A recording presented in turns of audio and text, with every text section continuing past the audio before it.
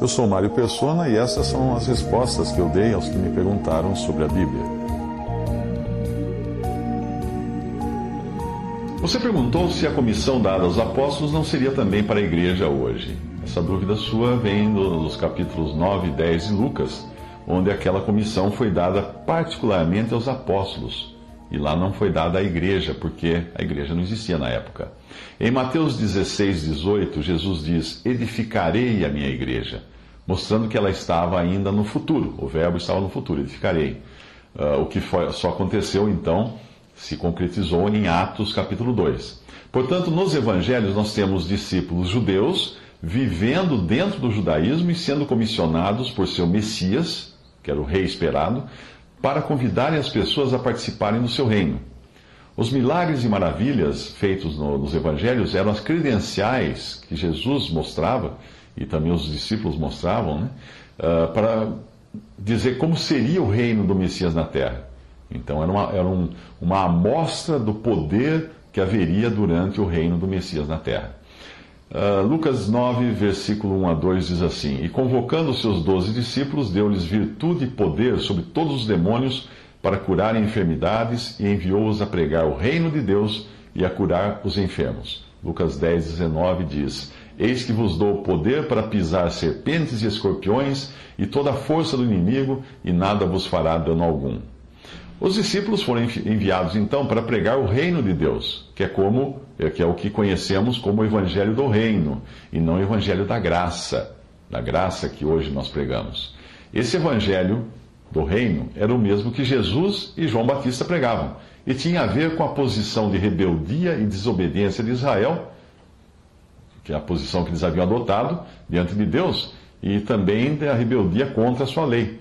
Por isso que o evangelho do reino dizia assim: arrependei-vos, porque é chegado o reino dos céus. Isso era dirigido aos judeus culpados de transgredir a lei e também de abandonar a Deus. Isso está em Mateus 4, 17. Assim como fez Jesus em seus dias na terra, os discípulos se dirigiam exclusivamente aos judeus, pois assim também era o ministério do Senhor nesse mundo. Mateus 10, 6... ele diz: Mas ide antes as ovelhas perdidas da casa de Israel. Em Mateus 15, 24, ele respondendo disse: Eu não fui enviado senão às ovelhas perdidas da casa de Israel. Isso é muito claro nos evangelhos. Foi somente depois de Jesus ter vindo para os seus, os judeus, e os seus não o receberem, foi só depois disso que as boas novas da salvação passaram a ser proclamadas a todos. E então o Espírito Santo veio habitar no mundo. Em João 1, de 11 a 12, diz: Veio para o que era seu, e os seus não o receberam. Mas a todos quantos o receberam, deu-lhes o poder de serem feitos filhos de Deus, aos que creem no seu nome.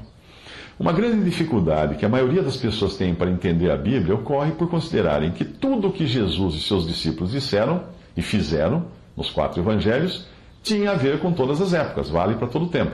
Por isso nós costumamos ouvir argumentos do tipo: veja, Jesus está mandando dar o dízimo. Ou então, os discípulos adoravam em um templo de pedras. Ou então, eles precisavam obedecer ao sacerdote. Coisas desse tipo, esses argumentos. Mas é importante entender que no período dos evangelhos nós temos o judaísmo, nós não temos cristianismo ali.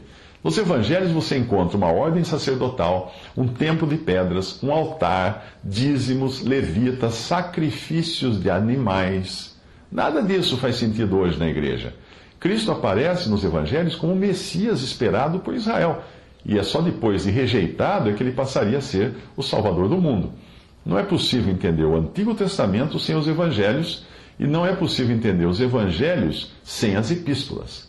Se no Antigo Testamento nós encontramos Deus tratando com um povo terreno, Israel, ao qual ele deu uma lei com mais de 300 ordenanças, nos evangelhos nós vemos o Messias avisando da chegada do seu reino e convidando as pessoas a participarem dele.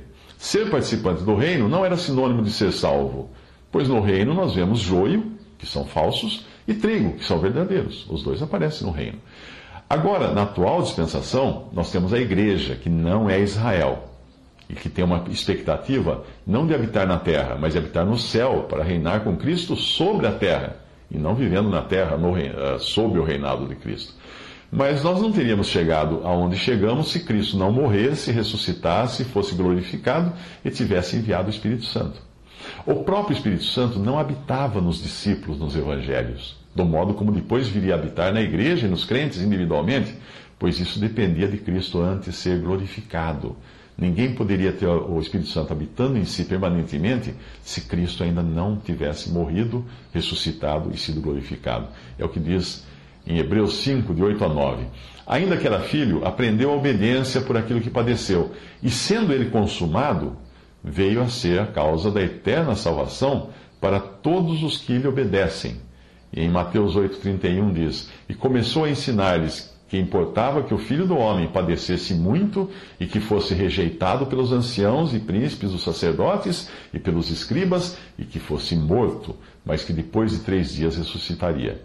E em João 7,39 diz: E isto disse ele do Espírito, o Espírito Santo, que haviam de receber os que nele crescem, porque o Espírito Santo ainda não fora dado, por ainda Jesus não ter sido glorificado.